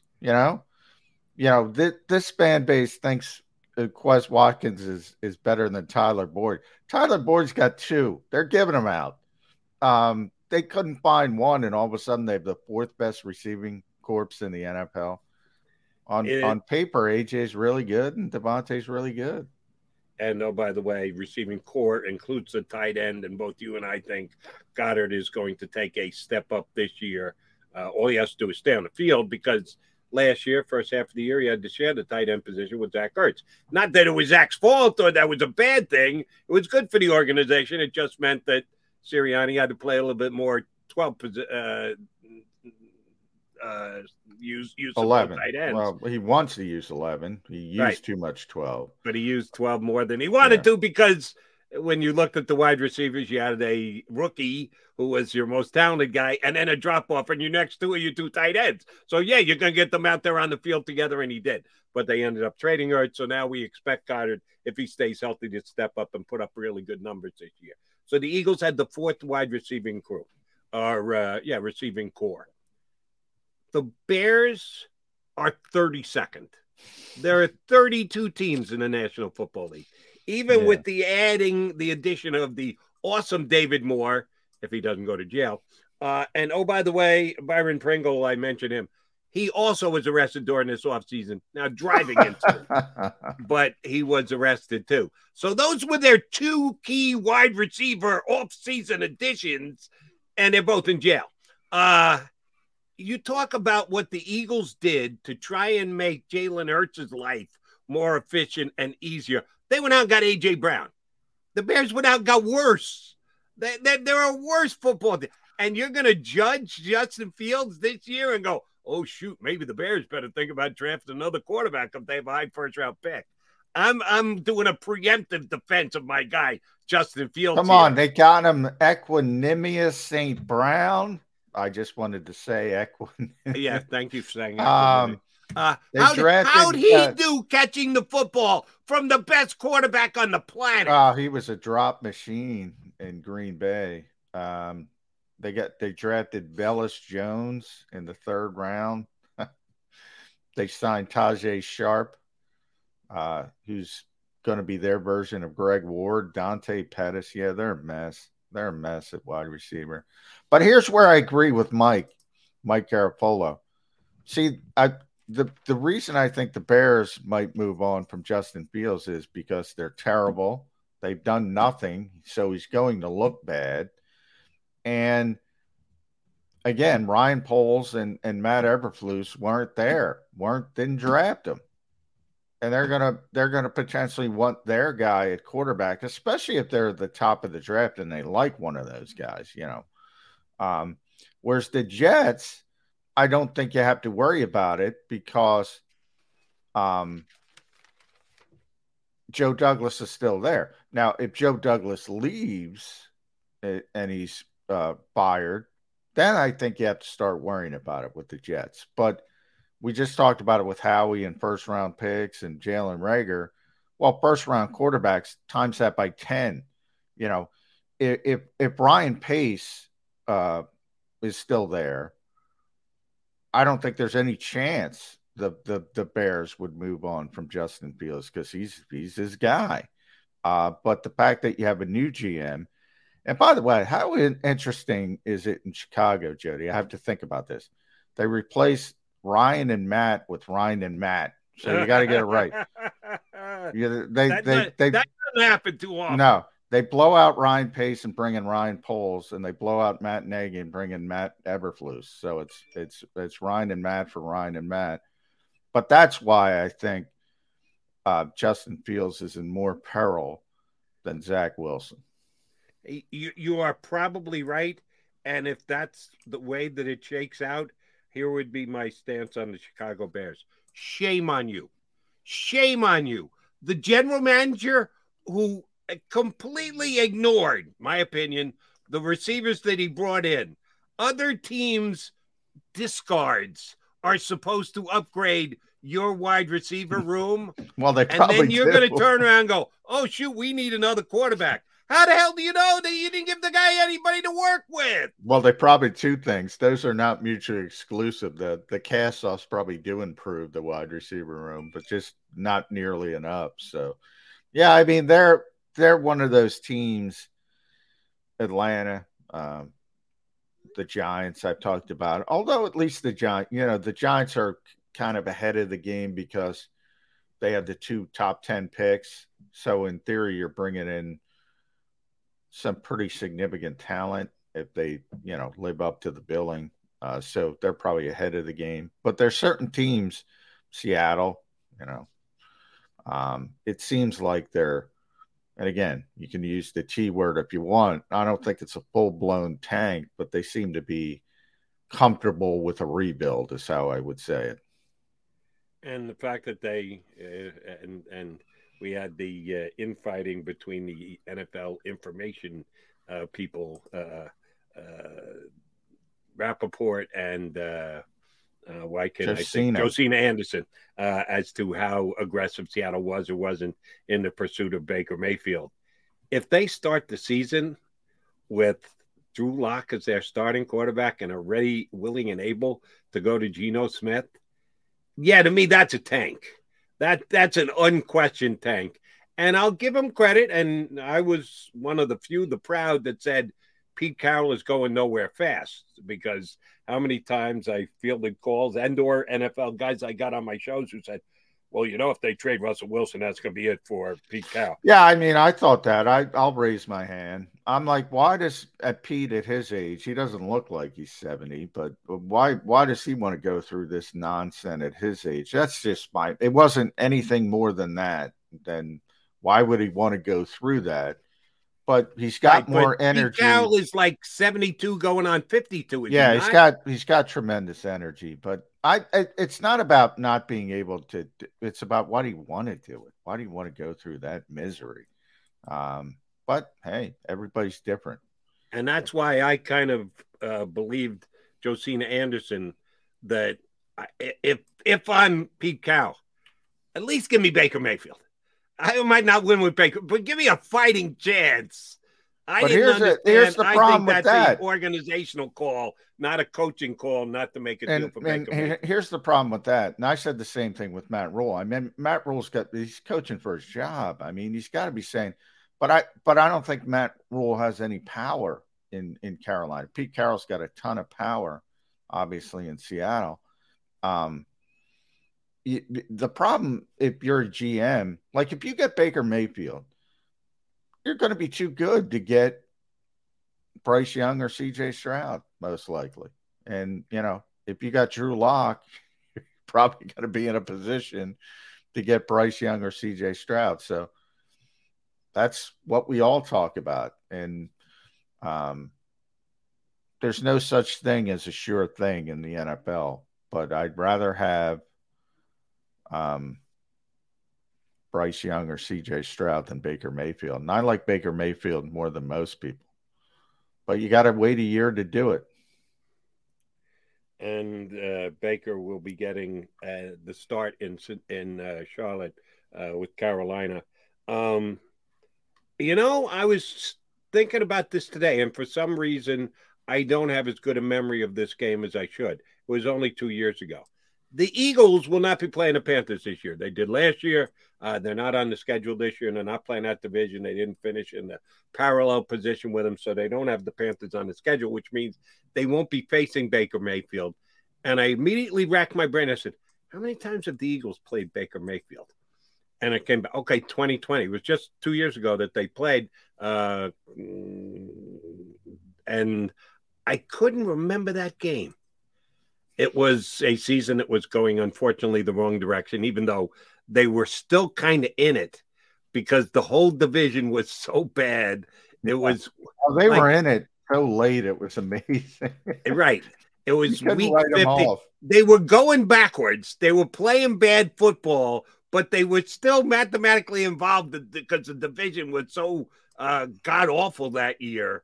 What do you remember about that game between the Eagles and the Browns, November of 20? The Browns were pretty good that season, and the Eagles were surprisingly in it.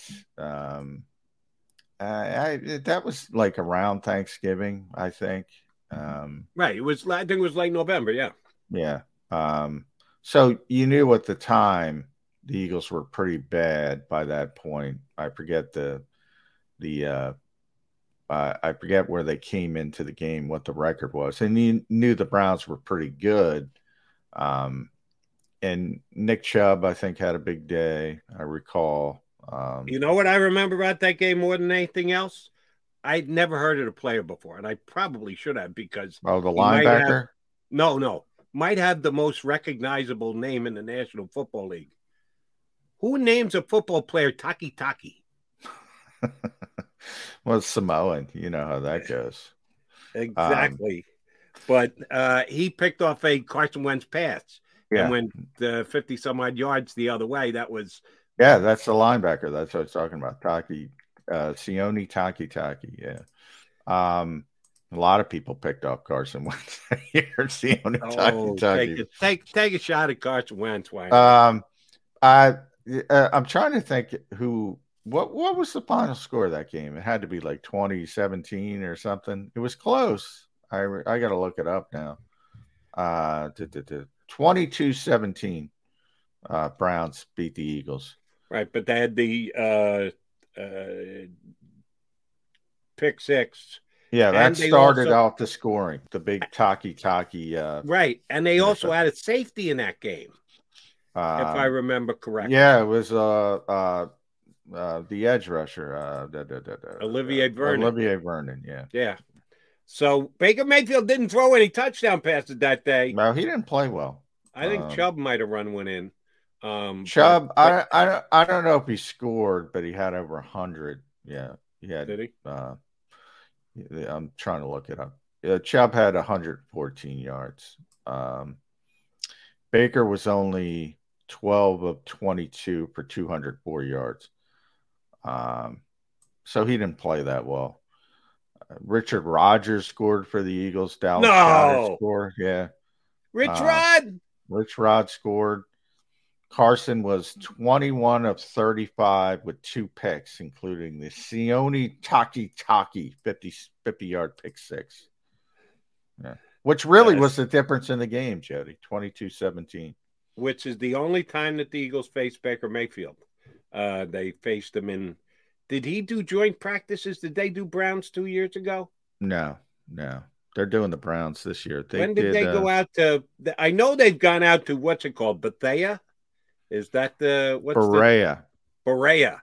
I know they've been out to Berea over the last couple of years.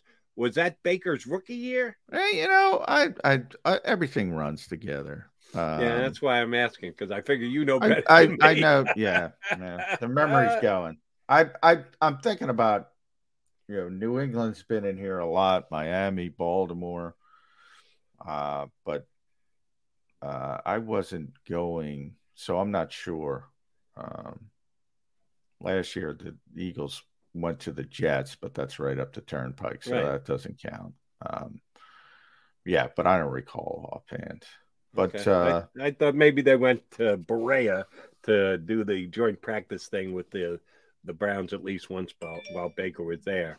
Talk about not getting return for your draft pick. And they, much like the Eagles, when the Eagles decided to cut Carson Wentz and just say, hey, we need to start fresh, as soon as the Browns made the trade for Deshaun Watson, you knew Baker was dead in the water. But the number 1 overall pick, if Howie Roseman's going to bend over backwards to try and protect his draft picks, no, if you are talking about the number 1 pick in the draft and all you get in exchange for him is a 5th round pick that, hey, conditionally could get up for a 4th, maybe they're actually flying under the radar for cover for that because this Watson thing sits so much in abeyance. We don't know where it's going to end up. People aren't looking. Well, wait a minute. We got a friggin' 5th round pick for the number 1 pick in the draft just 4 years later. What the hell are we doing here in Cleveland? Yeah.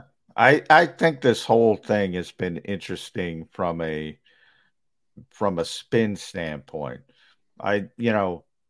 Because I think Cleveland could have got probably a 3rd round pick, maybe during the draft for Baker, if they did the same exact thing. I mean, the same exact thing, and picked up whatever they picked up, 10 plus million. Carolina's paying like, I think 5, and then Baker had to kick in 3 million of his own money. And I forget it was one of the NFL media guys said both teams went to their financial ceiling. And I'm thinking Jimmy Haslam's worth, I don't know, about $4 billion. David Tepper's worth about $18 billion. Yeah, they're going to their financial ceiling. Give me a break with that kind of stuff. But I just from knowing Howie and Andrew Berry is, been here and learned from Howie, but he wouldn't make that kind of mistake to lose out on a 3rd round pick. Cleveland's doing some hinky things that are coming from the top. And obviously Deshaun Watson, that's an ownership decision. I said it would have been in Cleveland. It was an ownership decision in Miami. It would have been an ownership decision here. That's off the GM's plate. They can't make that kind of decision. Sure.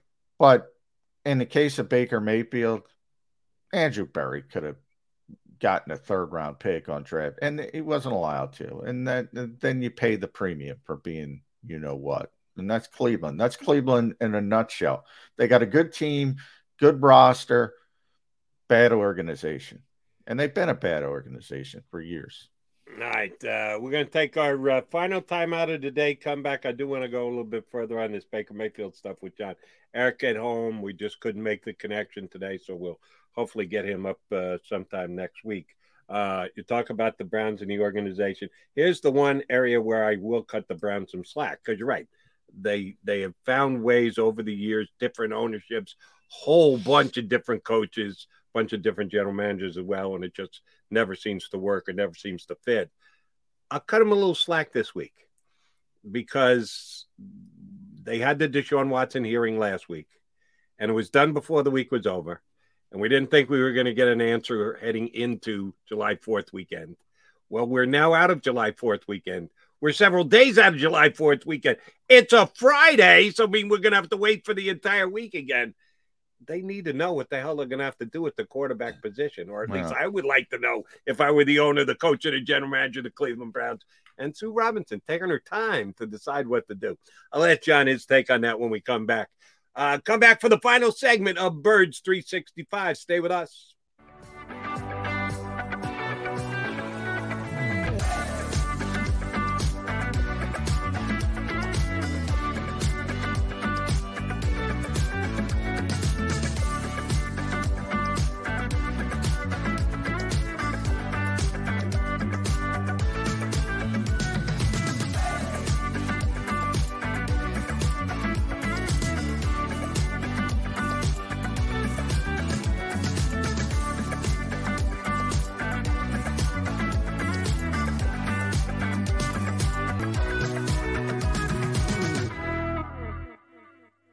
News at 11 with Rick Williams. It's the team you trust to bring it all together. The stories that impact your community. A sports roundup for the locals.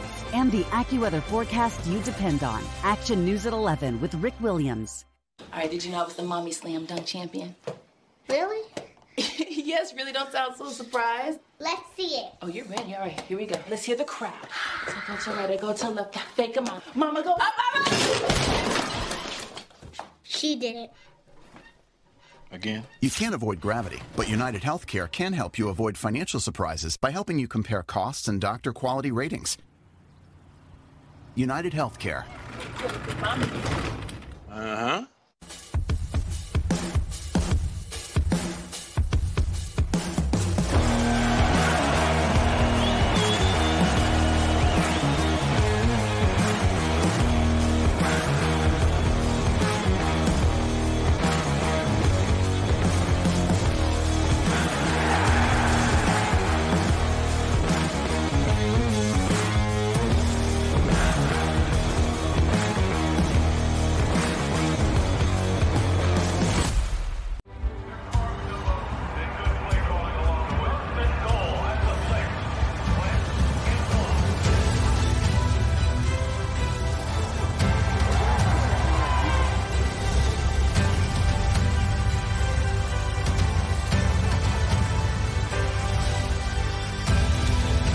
Field of life, First Trust Bank is there for you. Champions on 3. 1, 2, 3. Because Philadelphia dreams deserve a Philadelphia bank. Go for the midnight dares. Go for the game. Go for the hits. Go for the fans. Go for the win. Go to Ocean Casino Resort. Book your trip at theoceanac.com.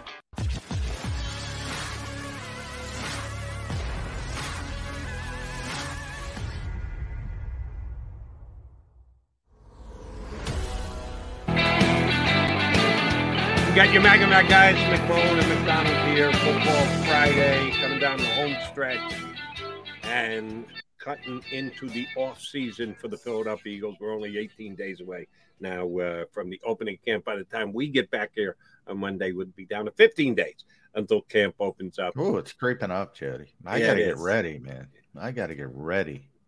To do some crunches today if you get the chance. Get some exercise in, which, by the way, I will be getting no exercise in this weekend. I didn't tell you this before the show started. We just jumped on the last couple of seconds before we were ready to roll. My wife's got COVID. So yours truly will be resigned to my basement all weekend long because we're doing the isolation thing here in the McDonald household. And I plan on being here Monday, but you never really know because, my wife got up this morning and took a test because my mother-in-law has it. Oh, she just found out this morning. Oh, this morning. Yeah, right before the show started. Yeah. It's 20 minutes before you're going to hop on the air. Oh, by the way, I've got COVID. Oh, thanks, babe. Ooh. Now I got to go do it. Now, is she showing any symptoms? She tested herself for two reasons. Number one, like I said, my mother-in-law has it, and she had to stop by her house to make sure she had food and everything else. She got up this morning and said she didn't feel great. So she had to do the test thing. It came back positive. So I hope to be here with you, Johnny Mac, come Monday. So it's not gonna. I hope she's feeling better. Number one, but just tell her because a lot of times you can get through these things with a good attitude. Just tell her the NFL declared COVID over. So that's true. According to the National Football League, COVID no longer exists. Yeah, you're fine. No. Now, hopefully she feels better, but she trusts her tests and she's not a denier or a panic person. My wife is pretty well centered. But this is something that she's going to take seriously, which means she's going to kick my rear end to the basement. Well, that's funny because my wife's got pneumonia. My pneumonia. So I've been. Can you catch pneumonia? Is that contagious? No, I don't think so. No. So I feel fine, but I've been having to do all the errands, which is wearing me out. So I'm not fine. Little extra on the honey-do list. Oh man, brutal, Jody, brutal. I'm going from when I get up and do this show to when I collapse at night. I'm going. Well, we'll wrap this bad boy up and let you get back to it or collapse, whichever you want to do. I can tell you what I do. I look over to my right. I'm going to be watching the Scottish Open because it's nice when 9 o'clock in the morning. I kind of like to be in court. I kind of like to I'd stay in this room and just read jacobsports.com as it pops up. I'd like a little quarantine. I'd like a little rest. Not only does he read it, he writes it. So get yourself to jacobsports.com. While you're at it, what are we asking the folks to do, Johnny Mac? Like, share, subscribe. Before the week is over, right? Send us off with a little good feeling. Yes. Feel free to like, share, and subscribe to the station. All right, last thing, JM. Yours truly going to be basement bound. You're going to be working your tail off because your wife's under the weather. What are the Eagles doing this week to keep an eye on their players?